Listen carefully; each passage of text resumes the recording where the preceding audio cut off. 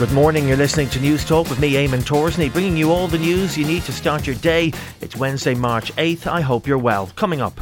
We see new highs in terms of the numbers employed at over 2.5 million people. Unemployment are at 20-year lows. Central Bank forecasts lower inflation rate, and Ireland could have the highest level of uninsured drivers in the EU. Plus, we'll have all the other news making the headlines and the latest in sport and entertainment. But first up this morning. There'll be a referendum on gender equality this year. The government plans to publish proposed constitutional amendments in June, with a vote to be held in November. It was recommended by the Citizens' Assembly on Gender Equality 2 years ago and relates to Article 40 and 41 of the Constitution, which refers to women in the home. Inflation is set to ease over the course of the year and household finances will improve. That's the prediction from the Central Bank in its latest quarterly economic bulletin. It's forecasting inflation will ease back to around 5% and real household incomes will grow. The bank's Director of Economics and Statistics, Robert Kelly, says while unemployment will remain low, businesses will find it even more challenging to recruit staff. We see new highs in terms of the numbers employed at over 2.5 million people. Unemployment are at 20-year lows. And then the ratio of people available to work relative to demand is at half the rate it was pre-pandemic. So overall, we're facing a very strong labour market. And we look at what it means for firms. Over 40% of firms are saying the main factor limiting business activity is labour supply. There were almost 1,300 calls to a helpline last year about children being poisoned with paracetamol. There were also hundreds of calls about them consuming household products like washing up liquid and firelighters. Owen Murphy reports. You know, we all think that we have things protected at home, but to a small child, a green, white and red liquid tab for the washing machine can look very like something that they would enjoy as a sweet. That's Donegal GP Kieran O'Farrier on how children can innocently take something they should not.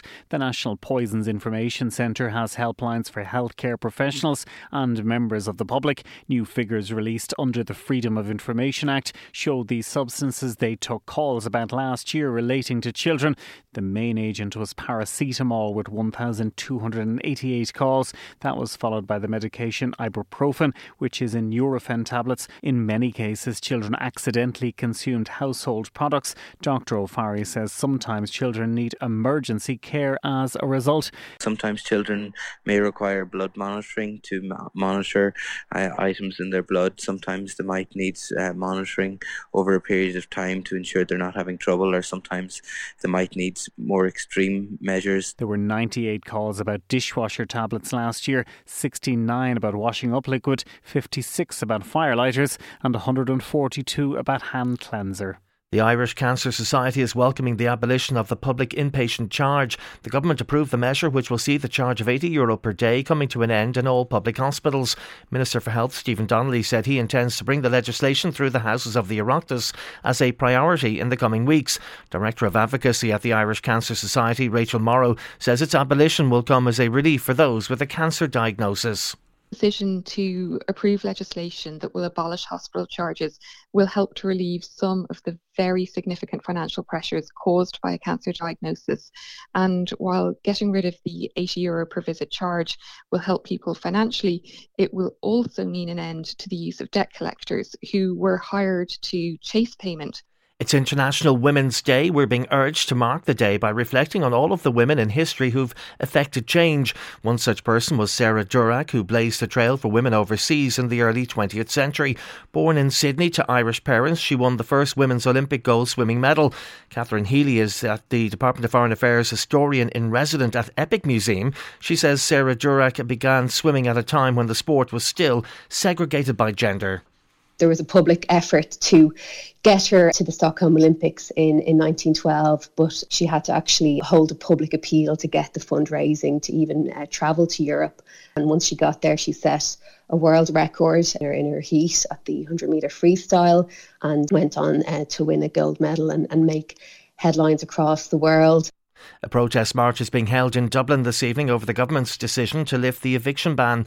The Rosa Socialist Feminist Movement says lifting the ban is heartless and a societal disaster. Spokesperson Ruth Coppinger says the callous measure will hit women and children the most. We're calling on people to march with us to the Dáil to demand emergency action on the housing crisis, on the epidemic of gender-based violence and against the the hatred and division that's been stirred up by the far right as well.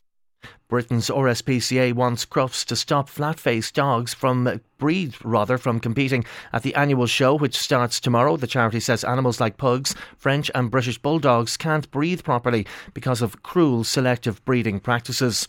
And in entertainment, the BBC is to speak to presenter Gary Lineker after he appeared to compare British ministers' attitudes to asylum seekers with policies in Nazi Germany.